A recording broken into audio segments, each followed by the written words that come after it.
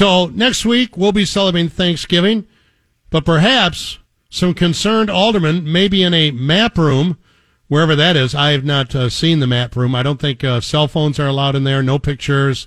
It's super, super secret.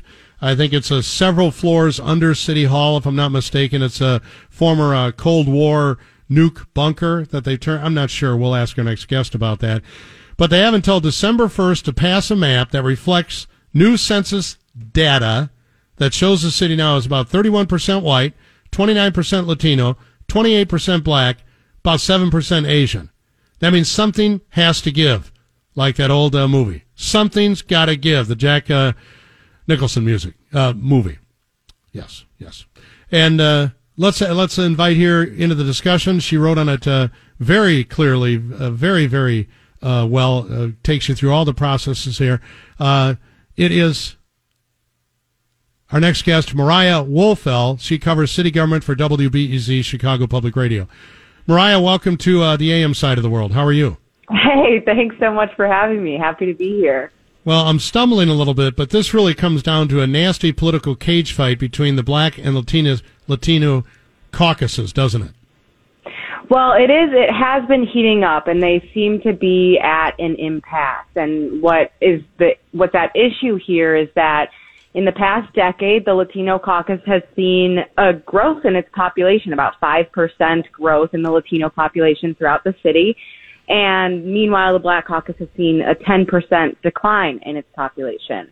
But what's at issue is the Black caucus is vowing to hold on to the number of majority Black wards in the city. Of course, majority Black wards would tend to elect, Black aldermen to represent them. That's not always the case, but that's typically why they're trying to continue to hold on to the number of wards that have majority Black residents to also protect their seats in the city council. And so there's 18 majority Black wards currently and 13 majority Latino wards, and the Latino caucus has taken the position that, this increase in the Latino population calls for an increase in majority Latino wards.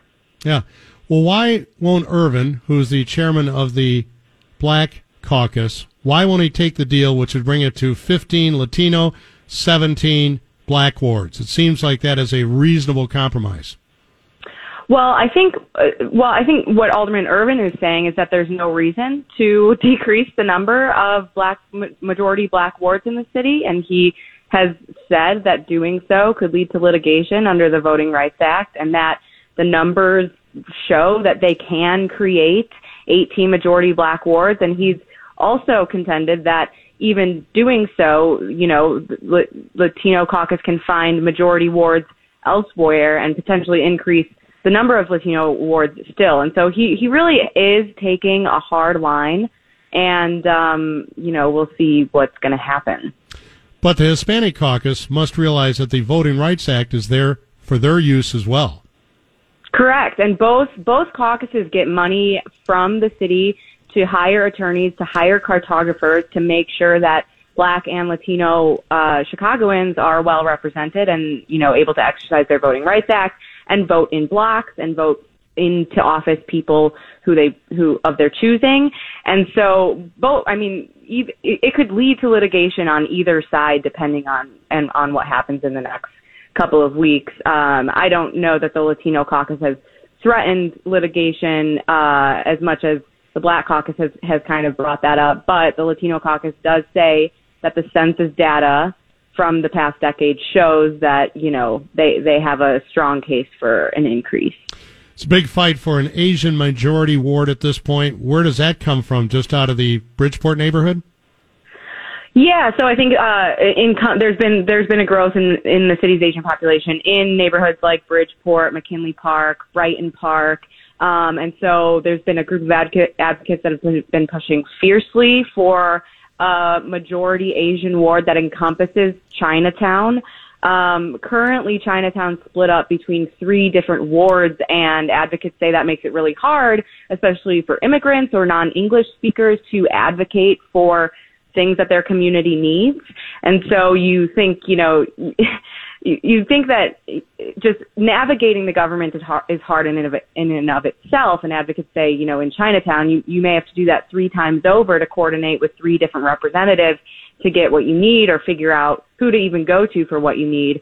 And so, they're bolstered by a 31% bump in the city's Asian population in the past decade, making up now 7% of the total population. Yet there's never been a majority Asian ward in the city of Chicago, and there's not a single Asian alderman. That there used to be, but they left the city council a couple years ago. Talking here with Mariah Woelfel. She covers city government for Chicago Public Radio. I admire the folks over at Change Illinois. We have their director on quite often. They're presenting their own people's map, which would be 14 majority Latino wards, 15 majority black wards, 1 majority Asian ward. But they need 10 aldermen to support the map, even to force a referendum to let the voters decide. That's a heavy lift, isn't it?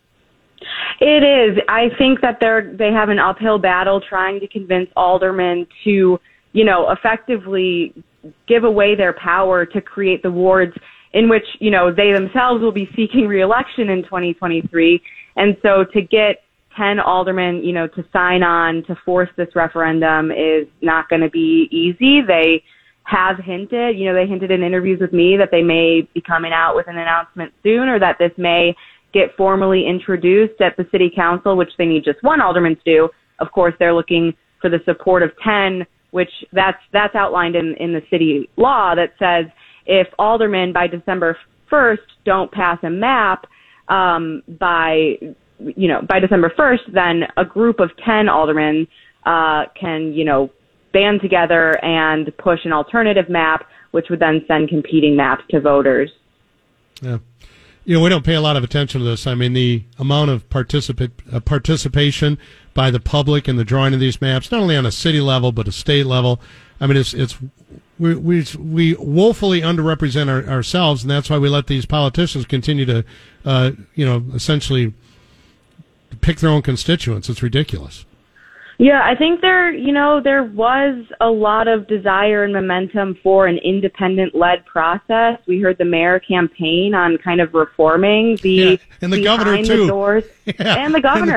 It's easy. I guess it's easier to stay on the campaign trail than it is to do. But these happen. I've never been in the map room. I mean, you alluded to it at the front that I don't know what it looks like in there. No pictures. I asked for a tour of it, just a shot in the dark, and the attorneys were like, absolutely not. But it's a very closed door process, and that has come to bear in the 3 public hearings that the city has held so far. A lot of the discussion was just criticizing the way that this process is done instead of, debating actually substantive maps, and maybe talking about actual boundaries. I think citizens and residents are left to just, kind of complain about the fact that they don't have a more substantial way. Well, it's tough to participate, but it's easy to complain. One final thing, and this does not involve the Latino nor the Black Caucus. A couple aldermen are battling over who gets to represent Lincoln Yards. I read this from our friend Greg Hines at Cranes Day. Both Alderman Hopkins and Waguespack want the huge development in their new ward. So that's like a little sidebar fight going on. Well, I think that, aside from those smaller little stories, a lot of the aldermen feel like they're kind of on the sidelines and are gonna be on the sidelines for the next couple of weeks as the Latino and Black caucuses, kind of try to negotiate this out. But there are several stories like that are popping up, and it'll be interesting to see, whether the Black or Latino caucus, like what sweeteners they're going to try to put in their maps to see, how much support they can get from aldermen. Yeah, that's a great point. Sell your vote. Give me, give me the project, and I'll lean your way to the Hispanic caucus or the Black caucus. So thank you very much for your time. Much appreciated. And if you ever get into that map room, please let me know. Oh, I will for sure. It'll be breaking news. Thank you so much for having me. Well, say hello to all our friends over there. You guys do a terrific job. Mariah Woelfel from Public Radio, Chicago Public Radio, WBEZ, joining us here on the Big 89.